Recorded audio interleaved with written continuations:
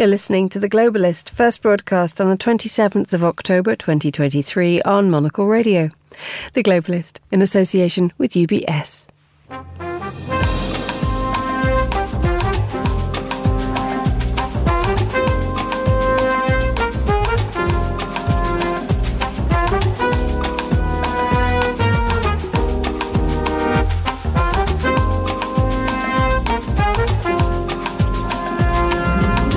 Live from London, this is The Globalist with me, Emma Nelson. A very warm welcome to today's programme. Coming up, we look ahead to the second day of the European Council summit after its president calls for unity as the bloc works to find a united response to the Israel-Hamas conflict.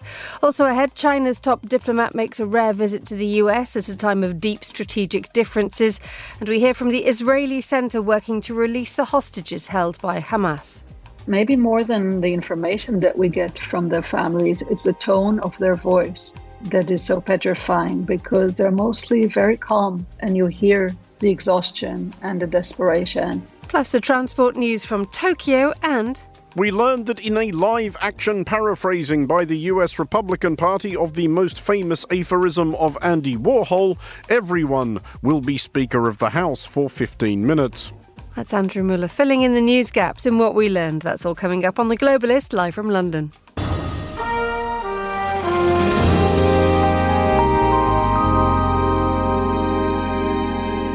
First, a quick look at what else is happening in today's news. The former Premier of China, Li Keqiang, has died. He was 68. Li was once tipped to be the country's future leader, but was overtaken by President Xi Jinping.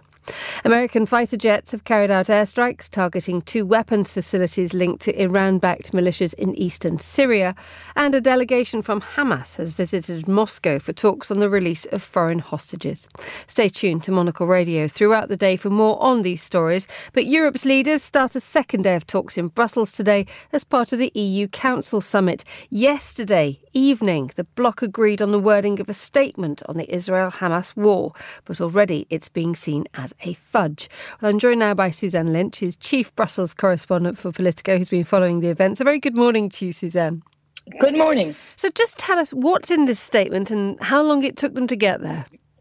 Yes, so there had been a lot of controversy about the wording, the precise terms used in this statement, or just in fact these few paragraphs that are part of a broader communique that will eventually be signed off this evening at the end of the two-day summit.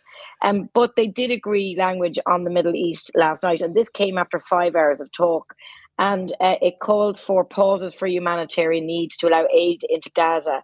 And it also calls for a peace day effort, the holding of an international peace conference. But what's significant there is that there was a divide among member states. Some member states wanted to call for a pause, singular, and others wanted the word pauses, because it was felt that if you say a call for a humanitarian pause, that is quite close to a ceasefire, something that Israel and some of its supporters in Europe, not least Germany and Austria, do not want at this point. They don't think they should be calling for a ceasefire, whereas the phrase humanitarian pauses opens the idea that you could temporarily pause activities to allow aid in, etc. So this is the kind of level of discussion that was happening last night. And this is an indication of really how sensitive this issue is for so many countries, and how divided really the EU is on this issue. Just explain to us the tone and the feeling there. One official apparently reported that the discussion lasting 5 hours said it was one of the best debates they've ever had. There was no fight. The discussion was very rich. Everybody took to the floor at least once, if not more. It sounds as if there is a sort of a positive approach to this, despite the differences. How accurate a reflection is that? I think with that, it reflects the fact that every single leader, the 27 leaders, took to the floor. That doesn't happen all the time, because sometimes in an EU summit, you're discussing something that only some countries really feel strongly about. This is a subject that everyone wants to speak on. It shows the gravity of the issue. We were hearing reports that everybody made a point about the shock over the Hamas attacks, and then you had the debate about the humanitarian access and the conflict more generally, about the two-state solution that's needed, and the plight of the Palestinian people. So the very fact that everyone took to the floor and discussed this, I think it is an indication of the gravity of the situation, and that the EU felt it needed to get this right. There's been lots of mixed messages, of contradictory statements coming from Brussels over the last few weeks, going right to the top of the EU leadership, where we saw a division between Ursula von der Leyen on one side and Charles Michel, the European Council President, on the other, taking slightly different views. This was an effort to try and unite around some kind of language and some kind of stance on the crisis. You spoke about Ursula von der Leyen and Charles Michel having disagreements, but where do the deeper fault lines lie in terms of countries? I think this has always been a contradictory and a controversial issue for the EU, and I mean I think that's one of the reasons why Ursula von der Leyen's trip to Israel, that she didn't kind of see that this was going to be controversial, because it actually always has been for the European Union. And on the one side, you've got countries, particularly Spain, Ireland, Belgium, some of the Nordic countries, who take a generally a more pro-Palestinian stance generally. And on the other, you have a lot of countries, Germany, Austria, the Czech Republic, Hungary, who are extremely pro-Israel. And I think that's always been the case, and those divisions have become even more apparent in the last few weeks as this war has begun. So that's the kind of range of views. I mean, for Germany, for historic reasons, there is now an instinctive, pro-Israeli stance. Obviously, after the Holocaust and the whole German foreign policy. Angela Merkel talked about this about a decade ago. It has got Israel as a part of that. So I think Germany and Austria are coming from it from a very different perspective than some other countries. So I think these divisions are going to continue as this war goes on. We don't know what the next stage is, but it's going to be a very delicate issue for the EU to speak in one voice on this topic. And it is something that they're going to have to talk about at speed, because this the attacks on the 7th of October, when Hamas sent its militants into Israel, took everybody by surprise. And the EU doesn't have a reputation for being a very nimble body, given its size and the sensitivities and complexities within. And the EU is not a huge foreign policy player. I mean, what struck us last night there at the summit was the fact that, is Israel even noticing that this EU summit is happening? No, probably not. I mean, it's not going to impact whether or not, Israel continues into Gaza, for example. But at the end of the day, what the EU says matters, and it sets out a kind of an international stance. It's kind of comparable to what's happening at the UN in a sense, where there's also divisions there, but trying to speak in one voice about this. It's also a very important player in terms of aid. It's the biggest donor of Palestinian aid, so it really does matter there. And of course, some EU leaders have been visiting Israel. That's one of the topics they discussed, those leaders, last night. They heard from leaders who had visited the region in recent days, including Emmanuel Macron of France and the Austrian Chancellor. So look, bilaterally, a lot of these countries give aid, are very invested in this area. But yes, the EU is limited in what it can do, but what it says does matter internationally, particularly as discussions continue about how to try and stave off further escalation and what happens ultimately in terms of any kind of ceasefires or peace talks. What are the likelihoods of other countries within the European Union peeling away and having their individual voice on this one? I mean, we saw it at the beginning with some rogue voices from Hungary coming through. But is there a sense that that the European Union has to act as one and be seen and heard as one? I think there has been. I mean, Hungary, as you said, has come out. Ireland, in particular, is traditionally very takes a pro-Palestinian stance around the EU table, and we've had a situation now. The Irish President, Michael D. Higgins, has publicly criticised Ursula von der Leyen, the European Commission President. I mean, that never happened. She was extremely popular in Ireland, so you're already seeing public criticism of the EU from within the EU. And that is not a place the EU wants to be at the moment. There also is the connected theme, which didn't really surface we hear that much last night at the summit, but may do today, which is we're only a week on from the attacks in Brussels. 2 Swedish nationals were killed, and connections between perhaps terrorism. Hungary was trying to push that line about migration. And I think there was a broader feeling, even among countries maybe like Germany, that if this conflict was to escalate in a serious way, could we have a kind of a migration impact in Europe? Probably. So that's another aspect of this discussion that, again, may surface further down the line. And as we know, that's a very, very emotive and decisive issue for the EU. Suzanne Lynch, Politico's chief Brussels correspondent. Many thanks for joining us on Monocle Radio. You're listening to The Globalist.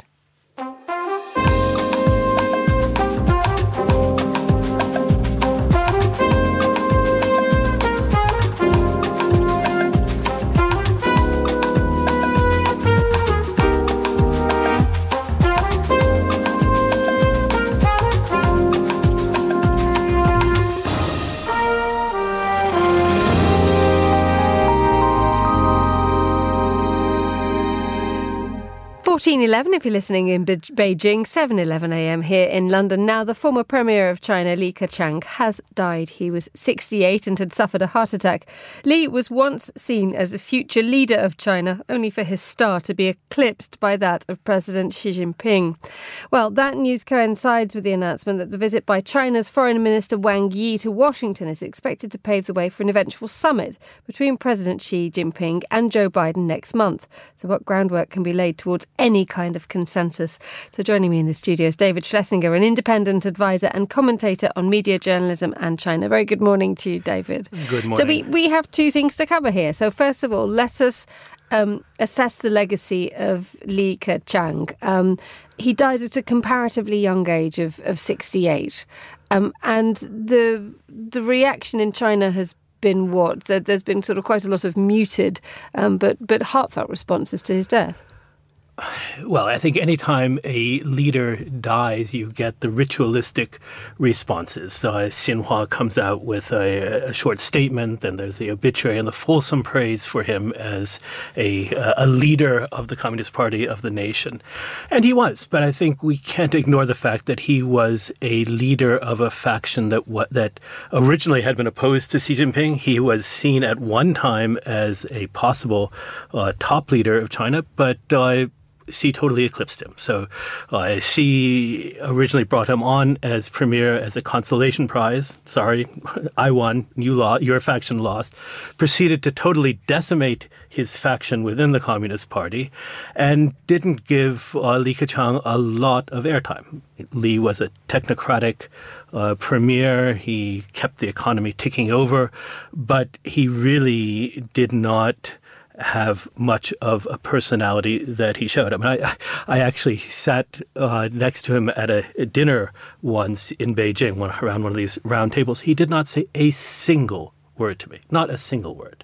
He stayed straight at. Now, that may just be my personality, but I would rather think that it was his personality that he did not dare to engage with a foreign visitor who was a journalist. Did he talk to anybody else, or was it just you? He didn't talk to anybody. Oh, right, okay.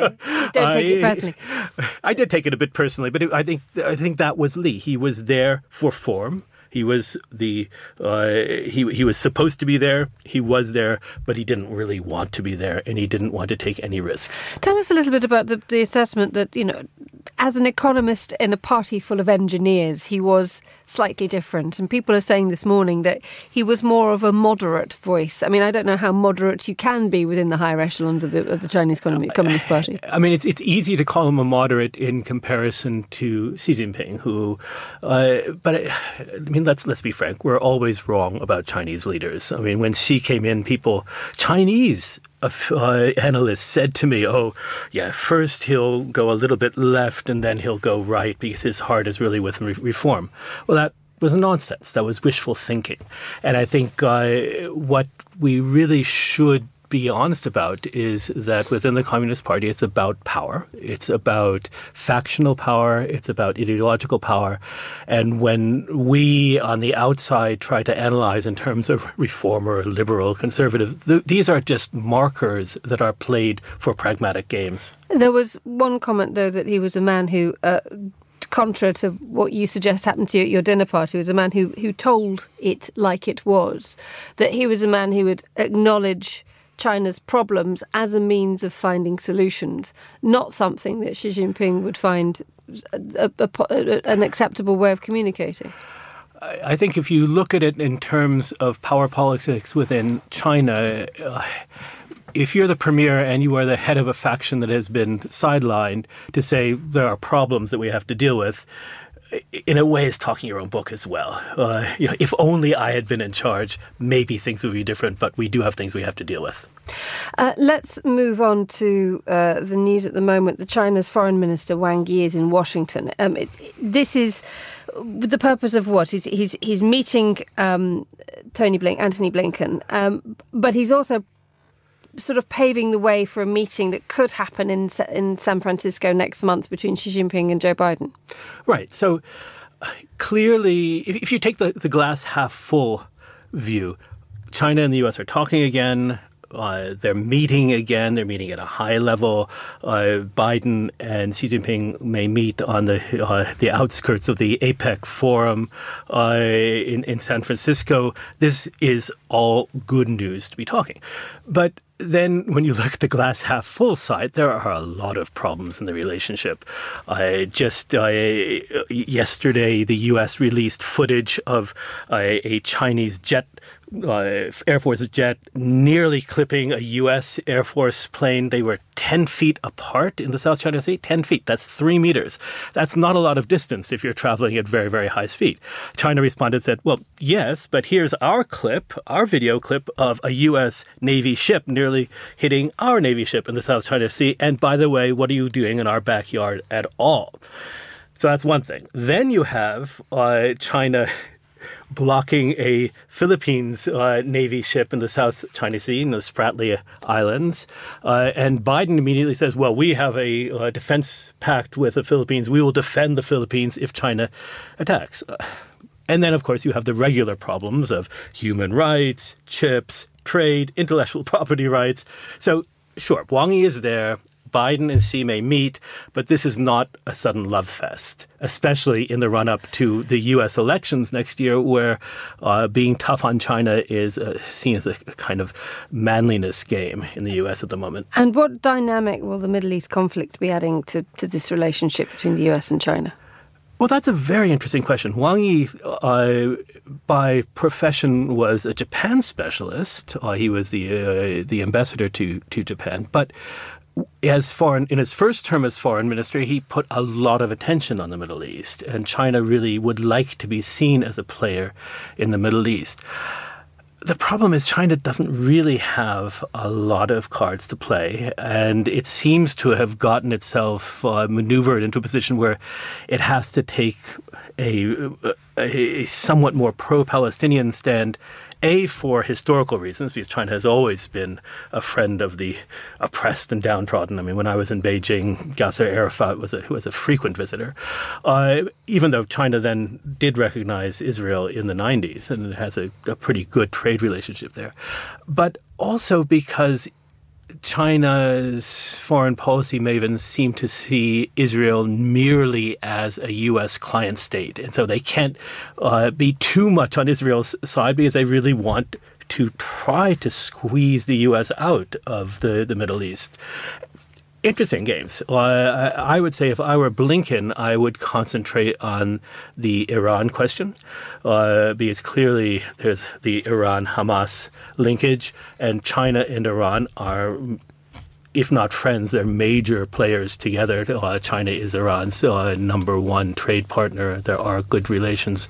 Maybe there's some kind of role China could play behind the scenes there. David Schlesinger, thank you so much for joining us in the studio. Still to come on today's programme, Andrew Muller shares his outlandish take on what the last 7 days have taught us. We learned that in a live-action paraphrasing by the US Republican Party of the most famous aphorism of Andy Warhol, everyone will be Speaker of the House for 15 minutes. Stay with us on The Globalist. UBS is a global financial services firm with over 150 years of heritage. Built on the unique dedication of our people, we bring fresh thinking and perspective to our work. We know that it takes a marriage of intelligence and heart to create lasting value for our clients. It's about having the right ideas, of course, but also about having one of the most accomplished systems and an unrivaled network of global experts. That's why at UBS, we pride ourselves on thinking smarter to make a real difference. Tune in to The Bulletin with UBS every week for the latest insights and opinions from UBS all around the world.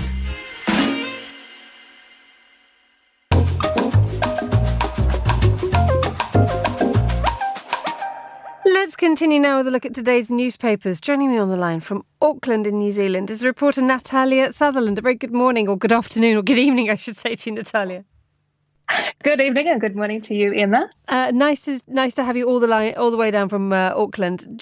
Let's talk about what's happening in the papers here. We have a meeting with Anthony Albanese, and he's in Washington, isn't he?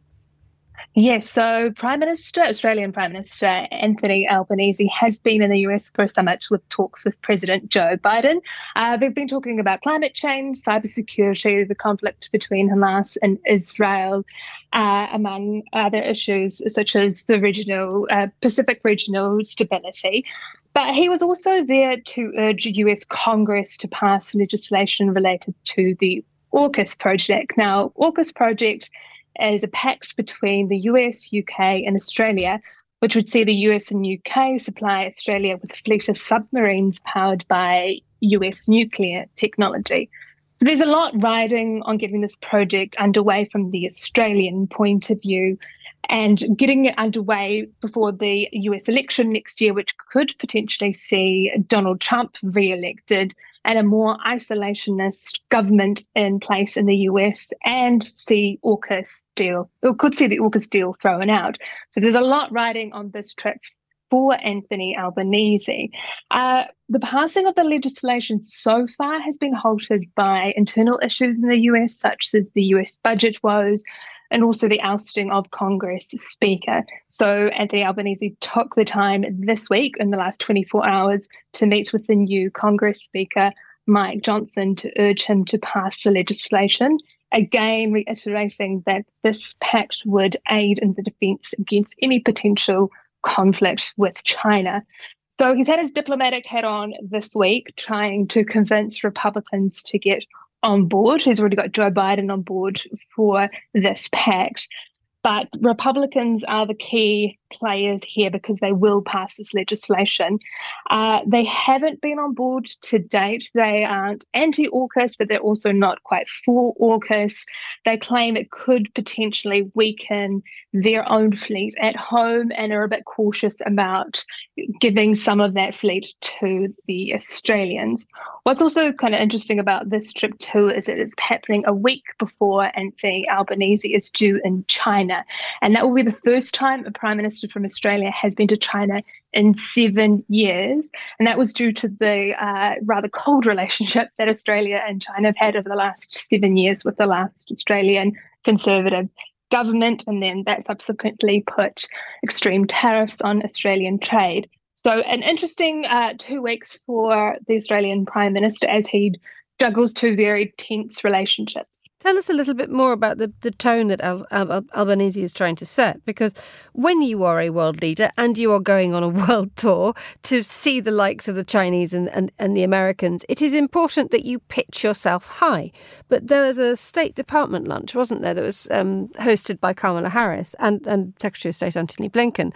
And Albanese said Australians are not looking for a free ride with the AUKUS deal. He says we are a middle power and we're a leader in our own region, and Australians always pay our way. It doesn't really strike as a sort of a positive and dynamic approach to take. This almost feels as if they're on the back foot. They are a little bit on the back foot. I think that comment from him is trying to win that Republican side over. I think with Joe Biden, he is more than happy to have China hemmed in. He's courting Japan, he's courting South Korea.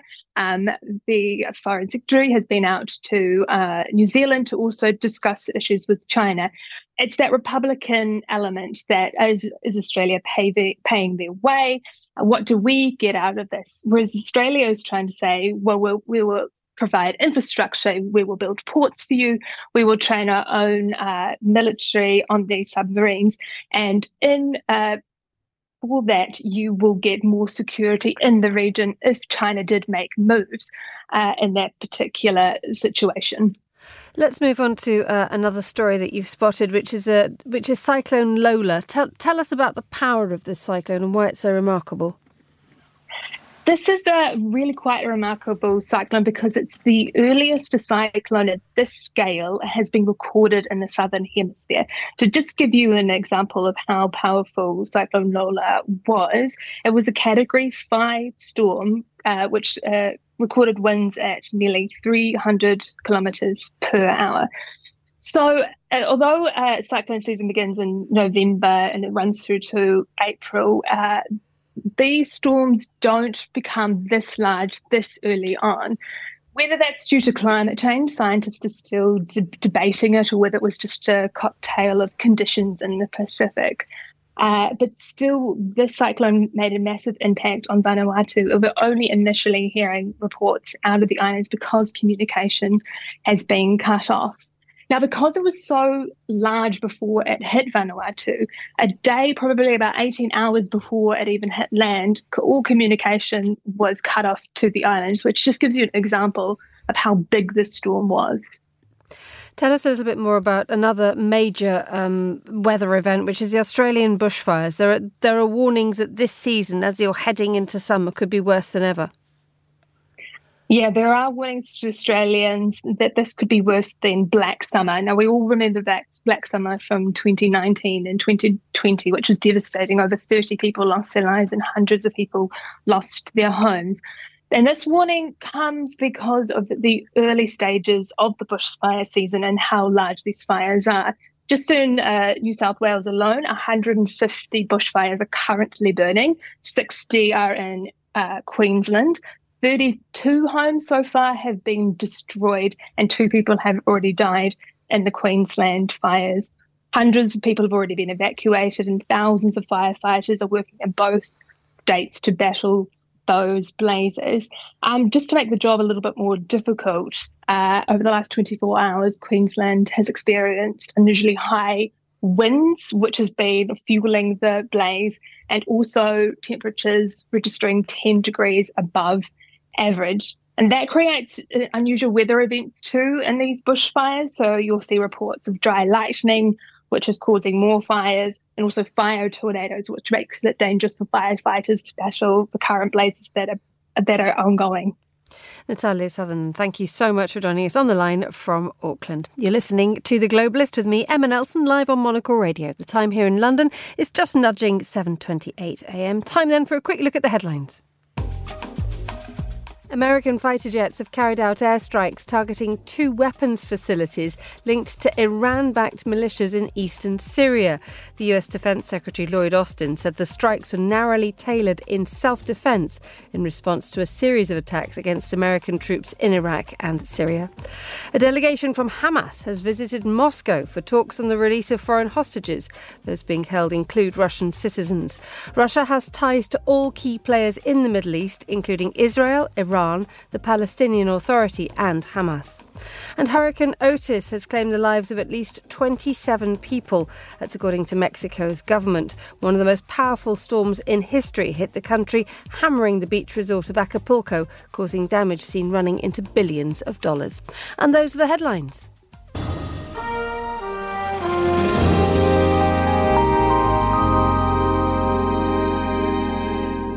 Now, pressure is mounting to secure the release of hundreds of Israeli hostages who were taken by Hamas militants during the brutal terror attack on October the 7th. Teams of volunteers, including former diplomats and family members, have taken matters into their own hands. They've been working around the clock to bring hostages back home from Gaza. The journalist Marisa Mazria-Katz filed this report from Tel Aviv's Hostage Circle headquarters.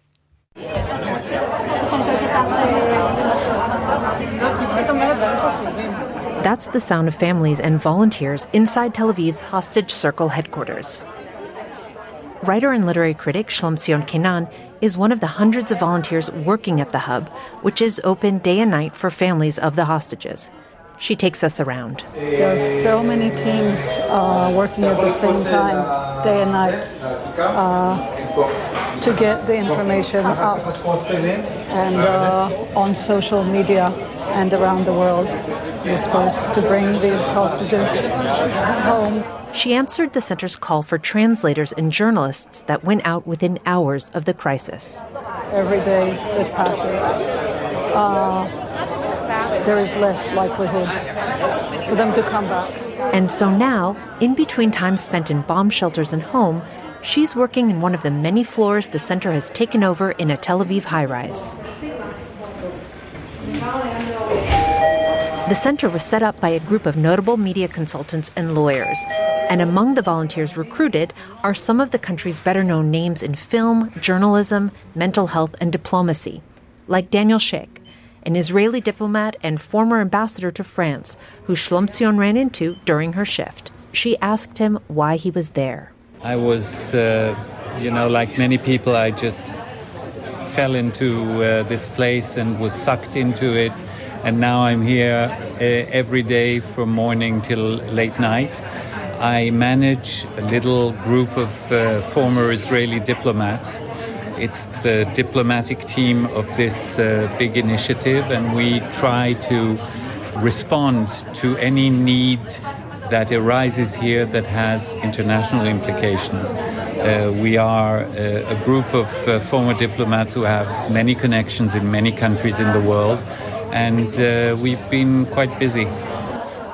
Back at home, Shlom Tzion tells me the center has been cautious about directing frustrations at the government, despite media reports that an overwhelming number of Israelis blame the crisis on the current leadership. They just want their babies back. They don't want to be engaged in any kind of criticism against the government. But there's more. As the days drag on, the voices from the families she meets reflect an increasingly dire reality. Maybe more than the information that we get from their families, it's the tone of their voice that is so petrifying, because they're mostly very calm and very precise, and they answer questions, and you hear the exhaustion and the desperation, and yet they have to go on. For Monocle, this is Marissa Mazria-Katz. Well, listening to that was Alison Kaplan-Sommer, a journalist for Haaretz based in Tel Aviv, a regular voice here on Monocle Radio. Very good morning to you, Alison. Good morning.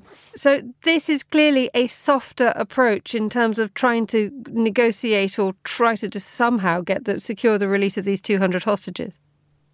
Well, I don't know if you call it a softer approach. I think from the beginning, Israel has been, open and willing to any kind of approach, any kind of chance to release its citizens. And I don't think that the fact that there's a huge rising up of the Israeli public, demanding that these hostages be returned, changes any of the reality of Israel recognizing that it needs to completely uproot the Hamas military infrastructure living next door. So I don't think one necessarily means another. I don't think the fact that there is this push for hostage release means that an approach is softer.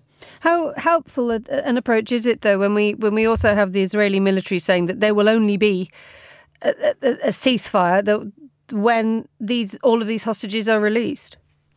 Right. Well, that's a non-starter because Israel is not going to agree to any kind of a ceasefire until the hostages are released. I believe that the great delay in a full-scale ground incursion into Gaza is heavily tied to the issue of whether or not that there is kind of room to negotiate more hostages being released before the incursion. But if you see the news in the last 24 hours, there's not a full-scale ground operation, but there have now been 3 operations by Israeli ground forces into Gaza. So Israel is not backing off militarily. At the same time, it's doing everything it can to gain the release of its hostages.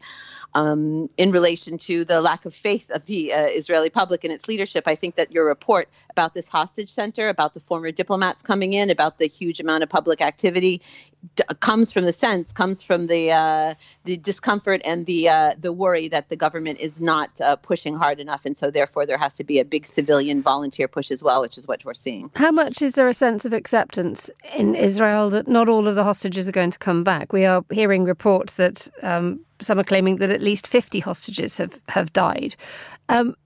Is Israel accepting of this?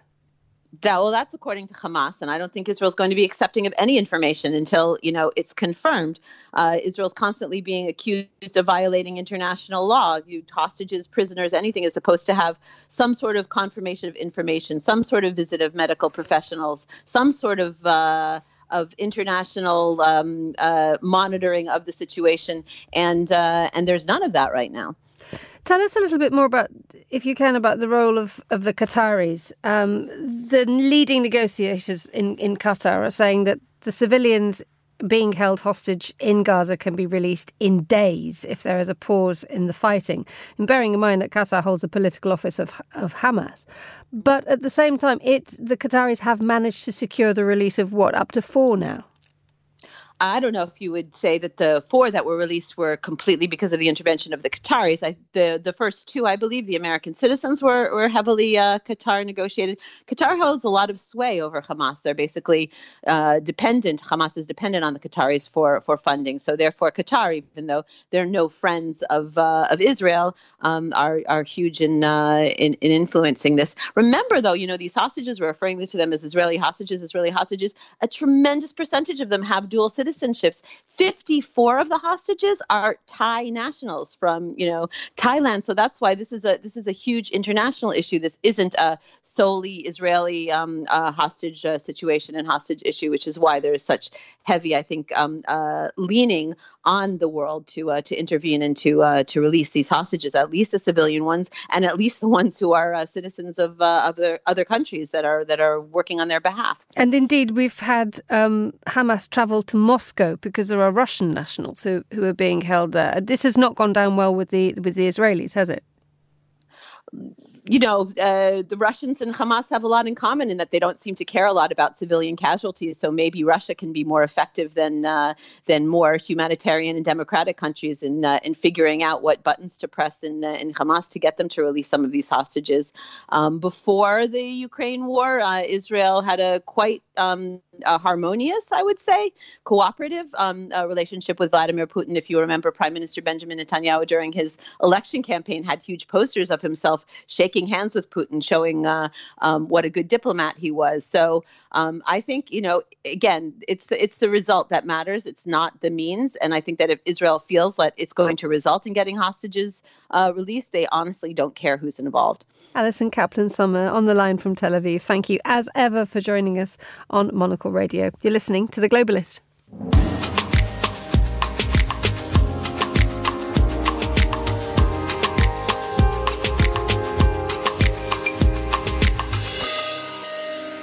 It's 15:37 in Tokyo, 8:37 a.m. in Zurich, 7:37 here in London. Now, Tokyo's auto show is back for the first time in 4 years, newly rebranded for the electric vehicle era. Japanese car makers such as Toyota and Honda are keen to show they're forging ahead with the changeover to EVs.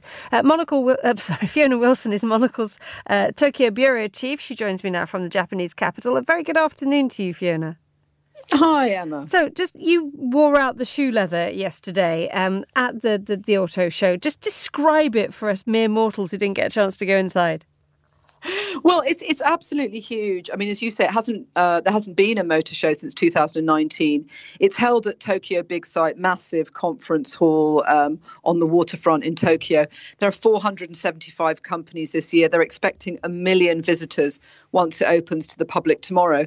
So basically, you've got all the big Japanese makers, and they were bringing out concept after concept. Toyota, Honda, Mitsubishi, Nissan, Suzuki, they were all there. And I have to say that if you're a serious petrol head, you might be disappointed because really the emphasis this year, as you were saying, it's about concept, it's about alternative power sources, quite a lot about electric vehicles. So it was a very different atmosphere, and that's why it's been renamed the Mobility Show. It's not just about cars. We're looking at, there were wheelchairs, trucks, mobile coffee vans. It's a whole different approach to what the motor show traditionally meant. Indeed, I'm keen for you to tell me about the self-driving taxi in a moment, but tell us about this shift to electric vehicles.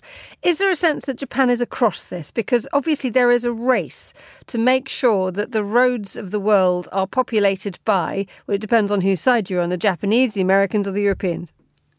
Yeah, that's a really good point. I mean, I think generally the view is that Japan's been a bit of a laggard on this issue, and Toyota particularly, massive car company, and they really have put all their energies in recent years into hybrid cars. They didn't back electric vehicles, but at this show, they've shown, there's the electric Lexus. They showed a brand new electric Land Cruiser, which was really the thing I think was getting most attention actually on the Toyota stand. People were fascinated by this all electric vehicle. I think what they're showing is they can do it if they want to.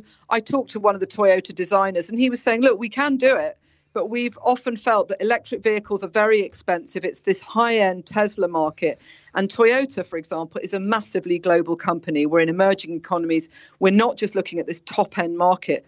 So for them, there's been an issue about, who's your market going to be. But they realise that, electric vehicles, it's the direction of travel, as it were. And indeed, yes, point noted. And indeed, I mean, we now have the Chinese coming to the Tokyo Auto Show as well. They were... is it Yang Wang that was coming along when China really wants to eat everybody else's lunch, doesn't it, when it comes to electric vehicles?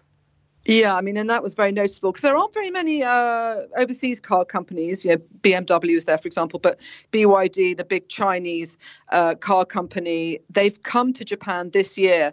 They had a huge stand. It's all electric vehicles. Well, they weren't showing any concepts, interestingly. There was something rather old-fashioned about their stand, They had girls standing by the cars, which seemed very a retro touch that no one else was bothering with. But I think you felt that what they were doing is showing that these are the cars that are available, and they're showing just what they've got. It's a big lineup, and they're bringing that market to Japan. They're challenging Japan, and I think. The feeling is that Japanese car companies really need to decide which direction they're going. And I think the feeling is that, electric, they can't run away from electric. How about the way these things look? Because I mentioned a moment ago the self-driving taxi and also the images that are coming out from Nissan's battery-powered minivan. It seems as if people have taken not only the design of the interior of a motor vehicle, but the exterior as well, and have thrown it out of the window. And what is currently replacing it is, in some occasions, a little bit nuts. I had that feeling as well. I mean, some of these self-driving vehicles, because that's another aspect of this show, a lot about, self-driving vehicles, smart vehicles. Yeah, they don't seem to have a front or a back. You're not sure which way they're going. There's no obvious sort of, it just doesn't look like a normal car. The interiors are very different. The seats are much lighter. The car doors are often opening sort of like a sliding window from the middle to the side. So it's a very different feeling. I mean, some of them honestly look like they've dropped from outer space. They're pure concept. I mean, Subaru was showing a flying car, which obviously is not possible yet, but they were saying it could be, let's think big. And I think that was what was quite exciting for someone like me. Was just the ideas were coming thick and fast. I mean, there were so many different vehicles. I loved Honda had a massive range of mobility vehicles. I had to go on I don't really know what to describe it. It was a sort of moving stool. You sat on it. You just had to lean forward slightly and it moved forward. You slightly lean to the right, it turns to the right. It was an incredible experience. And, people were very cautious about getting on these things, but you get the hang of it in no time. And I think that's what they were showing. It's ideas. It's not just about driving. It's about what's mobility, in a country where you've got an aging population. What will it mean for people who don't have cars? And Toyota showed this, I thought, one of the highlights was this incredible steering wheel that the Toyota designers have designed. It was done with a Paralympic athlete. And they've shown, a steering wheel can actually control everything. So, the accelerator and the brake are on this steering wheel that to me looked like a games console. And they said you can put this into, any number of vehicles. So it's not pie in the sky, that one. That is something they could be doing right now. So I found it very inspiring. Briefly, Fiona, we're running out of time, but let's just return to this stall. What's it for? I mean, are we seeing this like running down the motorway so we can sort of, is it like a bar stool? Just explain to us why anyone would think of coming up with a fast moving stool for roads. The very idea of it going down a motorway is quite, hair raising. It's not that fast. The idea is that you could move around in interior spaces, mostly, I would imagine. It's not a wheelchair. It's for maybe people who have, their limited mobility, but you still want to get around. It's not fast. You're not wearing a crash helmet. It took you around a small space in the interior. I would hesitate to take it onto the road. I don't know what would happen if it came up against a curb. But what it showed is that there are so many possibilities for small-scale mobility, which was one of the interesting things. Send one immediately. Fiona Wilson talking to us from Tokyo. Thank you so much for joining us on Monocle Radio.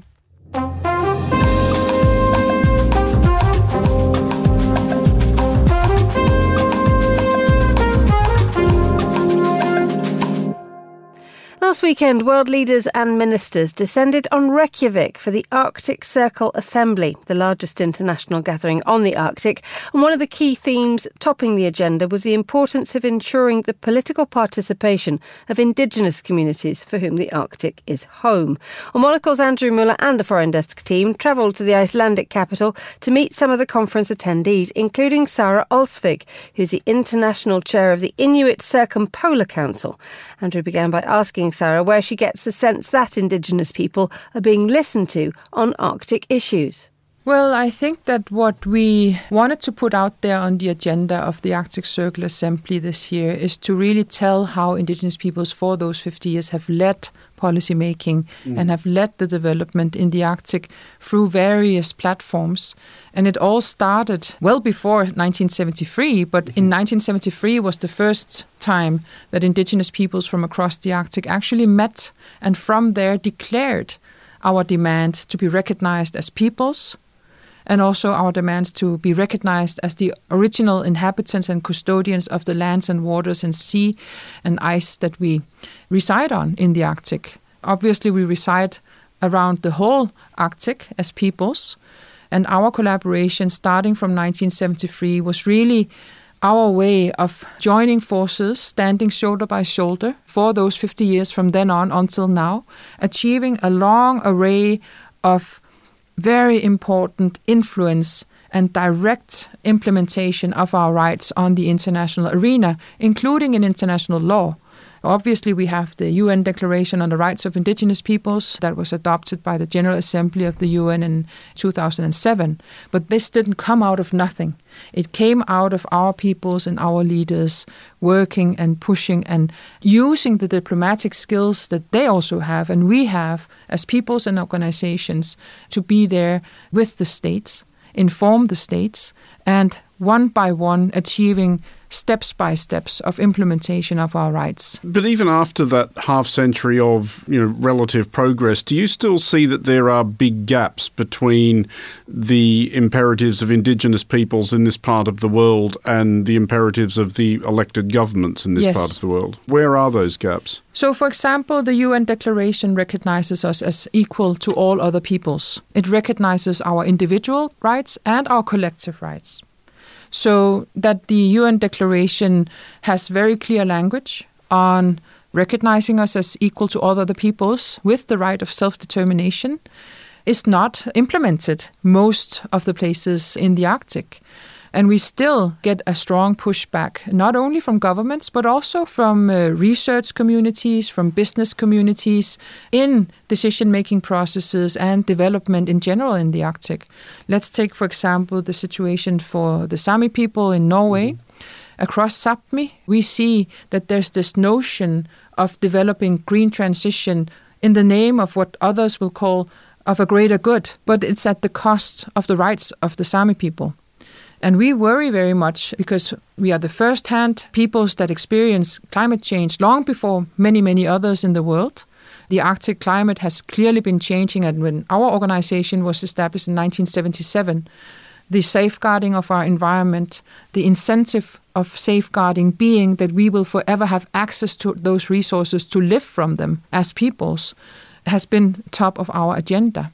We haven't reached that level of equity in the world, although it on paper is very clearly stated that we are equal to all other peoples. Are you sceptical then about the idea, and we have heard it a bit this week, and I'm sure you've heard it yourself, that there's some sort of means by which addressing climate change and economic development don't have to be mutually exclusive? We don't have to pick one or the other. We can have both. I mean, I know Indigenous peoples are not a monolithic opinion on any subject, but in broad terms, is there a sense that there might actually be economic opportunity for Indigenous peoples in advancing those technologies you were talking about? Of course, we need economic opportunities. Included in our rights is our right to development and to determine our own cultural and social and economic future.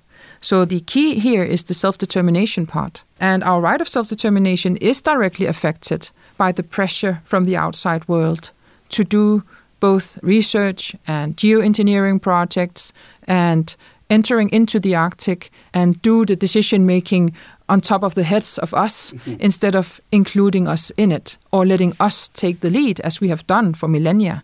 And what we are standing in front of in terms of a global task is that when we then go to the UNFCCC COPs, when we negotiate biodiversity beyond national jurisdictions or even the plastics treaty that is being negotiated now, that Indigenous peoples are there, included in the decision-making, because all of these decisions affect us directly. So we are up against huge mechanisms in the world, in worldviews, in ways of thinking, in power structures that are fully embedded into the world around us.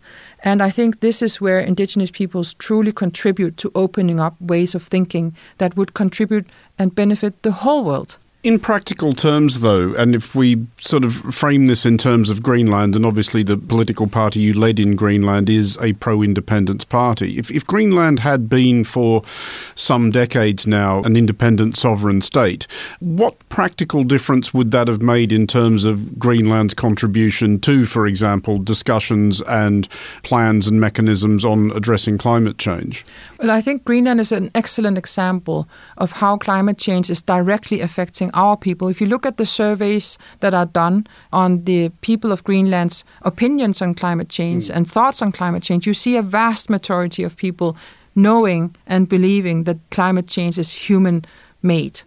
And you also see that it is top of mind of so many. When we went to the Arctic Regional Gathering preparing for the COP28 a few weeks ago, we had with us a large number of knowledge holders from across Inuit Nunat, including 4 knowledge holders from across Greenland. Just to back up a bit, a knowledge holder is? That would be a hunter or a fisherman, or like we also brought a woman from South Greenland who works directly with the sheep farmers. So someone who is there in their everyday life in nature, experiencing the changes. And that knowledge, indigenous knowledge, we bring into the UNFCCC process. So that's one big achievement of Indigenous peoples to have those platforms.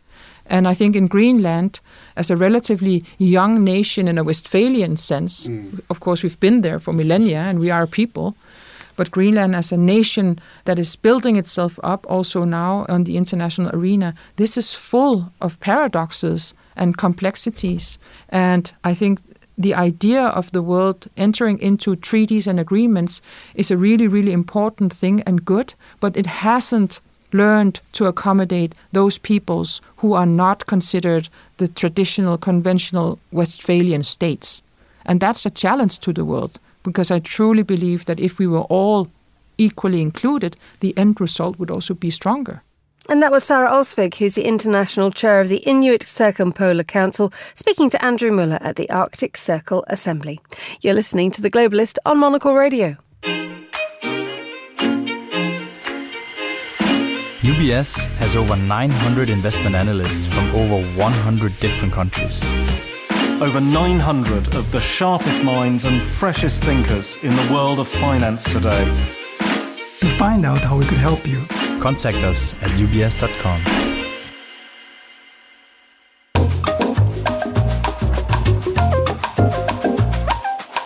Time to talk film with Karen Krasanovich joining me in the studio. Very good morning to you, Karen. Good morning. How is life in the Krasanovich world? It's very good. I saw a really good movie last night, so it always puts me in a good mood. What did you see? I saw All of Us Strangers, which is going to be the big breakout hit by Andrew Haigh. So keep your eye. It's a weepy. It's very meaningful, and I mean that in a good way.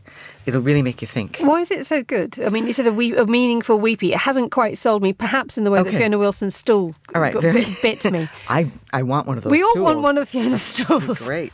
Very quickly, it's the story of a screenwriter who discovers that his His parents, who died at 12 in a car accident when he was 12, are still alive in some form as spirits or something, but they look real in the family home.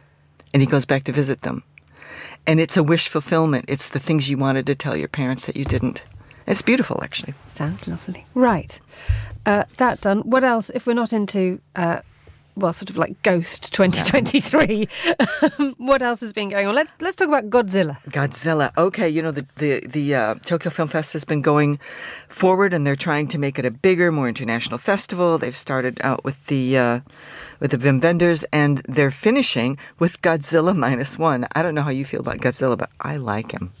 And he's never troubled me, so I'm quite happy. He says lovely things about you. He speaks highly of you as well. Oh, thank you. But he's -1 now. Someone sent him -1. to the basement.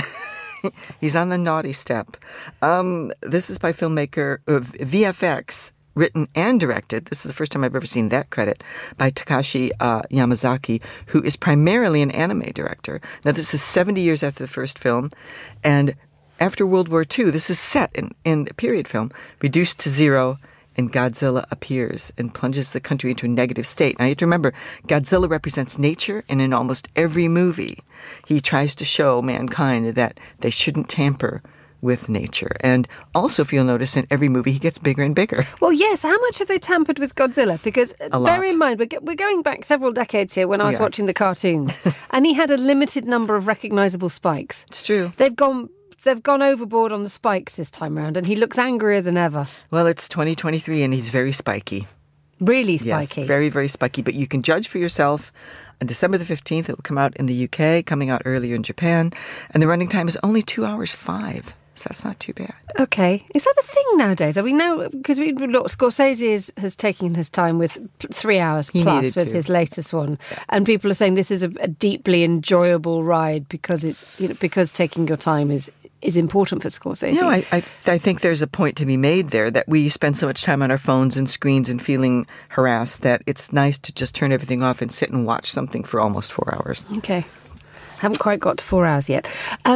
Let's talk about the strikes in the United States. Okay. Where are we up to with them? I got up early to check. Thank you. You're welcome. Now, we know that they've been in negotiations all this week. In fact, they've been 6 times to the table since October the 11th. And the fact that the major CEOs of the studios and streamers have been attending, not just their negotiation lawyers, is significant.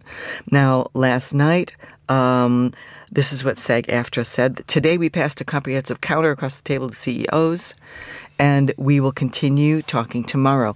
So that means they're negotiating Wednesday, Thursday, and Friday, which is really significant. They've reduced their demand from 11% to 9% for the first year increase in minimum rates, and that's getting closer to the studio's request for 7%. So they're trying very slowly to meet in the middle on all sorts of things, still hung up on uses of AI in digital replicas. This sounds good. This sounds as if progress is being made. Yes, but the thing is that the studios are saying that if they don't reach a deal in 10 days, they'll have to delay more summer blockbusters and scrap a lot of the scripted TV season. Indeed. I mean, how much is this now beginning to trickle through in terms of the fresh programs and the fresh films that the likes of Netflix can offer? A lot. I'd have to say probably, 50% maybe. Okay, so the domestic box office is 7.5 down. It's 17% below what it should be, 25% below last year. But it could be $9 billion. Taylor Swift is not saving the cinema, so you can take that to your next party. There are a few films Swift is beating Scorsese. Well, Scorsese's selling more tickets. Oh. So, Aquaman's still going through, Wonka's still going through, The Color Purple, but Mission Impossible's been pushed, Deadpool 3, I know you're waiting for that one, has been pushed. So a lot of things are being pushed, so the next 10 days are going to be really, really important. Will there be a time when sort of people prioritise the long-term effects of these strikes are going to be what? That if you are an enormous movie maker, you will think, well, actually, I have to prioritise if we are going to have things cut because of either the backlog or the unwillingness for deals to be reached. Will there be a moment when the likes of Deadpool 3 sort of falls by the wayside because someone says we actually have to prioritise what we can do? Well, Deadpool 3 is a big moneymaker, so that one won't be shelved. It'll probably be things that were sort of, I don't know, maybe the next MCU would have been pushed possibly because we've got the Marvels coming, which of course I worked on, which is coming up, which is considered to be a medium Marvel Comic Universe movie. So I think those will probably be sidelined and other things, but strong franchises will go through. And also there's a growing restlessness with A-list members. People really want to get to work. And a lot of people in the industry are worried about losing their homes. They are. Karen Krasanovic, thank you so much for joining us on Monocle Radio. Now, it's Friday, which means it's time for Andrew Muller's rather marvellous assessment of what the last 7 days have taught us. Here's what we learned. We learned this week of the hitherto convincingly suppressed appeal of a particular town in England's legendarily grim north, which is to say that we learned of the obdurate holidaying preferences of one German tourist, a certain Rainer Schmidt, who for the last 32 years has been taking his annual holiday in Hull. Hull, hell, you see what we've done there, and while we acknowledge that hell ain't a bad place to be might have been the more subtle and or fitting AC/DC Hull allusion, it is a bit of a deep cut and would therefore have been less inviting in on the joke to the passing listener. And we, for one humorous weekly news review, would be interested to know what the General Muttered Agreement crew makes of this deeply pondered artistic decision. Cannot tell you what a relief your endorsement is. We learned that Herr Schmidt had become entranced over the decades by, it says here in loftily impartial journal of record, the Hull Daily Mail, Hull's kind people and the beautiful countryside surrounding the settlement. We did also learn, however, that while Herr Schmidt proclaims himself fond of traditional English breakfasts, he is unimpressed by the local sausage, which he skips in favour of an extra bacon ration. It's just as well he doesn't bring his own sausage from his native Bavaria, perhaps in some sort of special portmanteau. Oh no. As that would obviously be a worst-case scenario.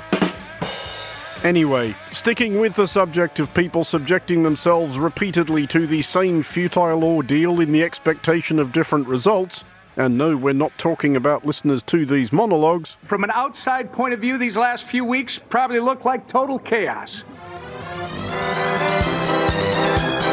We learned that in a live-action paraphrasing by the US Republican Party of the most famous aphorism of Andy Warhol, everyone will be Speaker of the House for 15 minutes. The Speaker's races under our House Republican majority have been open, honest, transparent, and a true display of what democracy looks like in action. It's an interpretation. Speaking there is House Majority Whip Tom Emmer, and we learned that this would be about all the speaking he'd be doing, as his own tenure as Speaker Designate lasted from just after lunchtime on Tuesday to shortly before dinner. He was the severalth candidate to be put forward before the Republicans decided he might be too broadly sane for their purposes, whatever they even are, and finally settled on this guy. This time it's Mike Johnson of Louisiana, a former talk radio host, a lower-ranking member of House Republican leadership, serving his fourth term. He's an attorney specializing in constitutional law that voted to decertify the 2020 elections. So we learned that the new Speaker of the House of Representatives, and therefore the person second in line to the actual presidency in event of severe mishap, is someone who not only apparently believes the fantastic fictions that the 2020 election was stolen from former President Donald Trump, that the software in the voting machines had been furtively rewritten by the ghost of Hugo Chavez or whatever mad nonsense it was, but actively engaged in the attempt to overturn said election. This should all go absolutely fine, nothing to worry about, wouldn't have thought.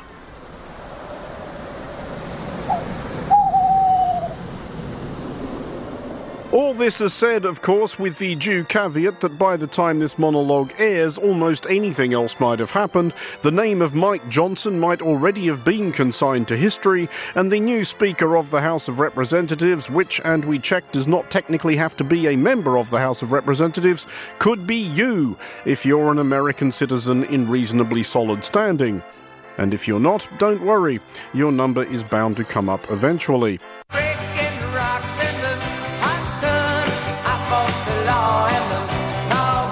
But we learned that one American citizen's number looks increasingly like it might actually be up.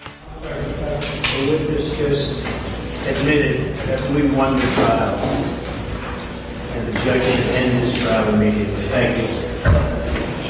We learned that Donald Trump had heard enough of his ongoing civil fraud trial in New York, specifically at around the point that the judge stung him for 10 grand for violating a gag order. And we learned that Trump may have yet greater problems. We learned not only that his former White House chief of staff, Mark Meadows, had apparently grassed him up to a federal grand jury in return for immunity from prosecution, but that Trump's elite strike force legal team of happier times were verily queuing to usher him under the bus, as Jenna Ellis became the fourth of Trump's co-defendants on charges of trying to cook the 2020 election in Georgia to plead guilty. If I knew then what I know now, I would have declined to represent Donald Trump in these post-election challenges. I look back on this whole experience with deep remorse. As do democracy and common sense enthusiasts the world over. But we learned from another member of Trump's elite strike force legal team who the real villain is.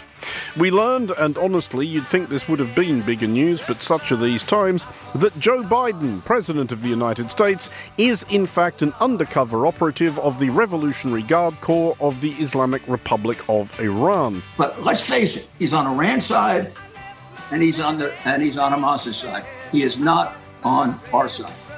Plus he's got a bunch of spies in his administration. This guy is working for Iran. Either that, or we learned that the green rooms of the TV networks on which Rudy Giuliani appears these days are extremely generously stocked. For Monocle Radio, I'm Andrew Muller. And my thanks to Andrew for that. If you enjoyed it, well, this time next week, there'll be another episode of What We Learned. And that's all we have time for today's programme. Many thanks to all my guests and to the producers, Emma Searle and Monica Lillis. Our researcher was Harrison Warlock and our studio manager was Steph Chungu, with editing assistance from Christy O'Grady and Dominic Gozo. After the headlines, more music on the way. The briefing is live at midday here in London. The Globalist is back at the same time on Monday. I hope you can join me for that if you can. But for now, from me, Emma Nelson, goodbye. Thank you for listening and have a great weekend.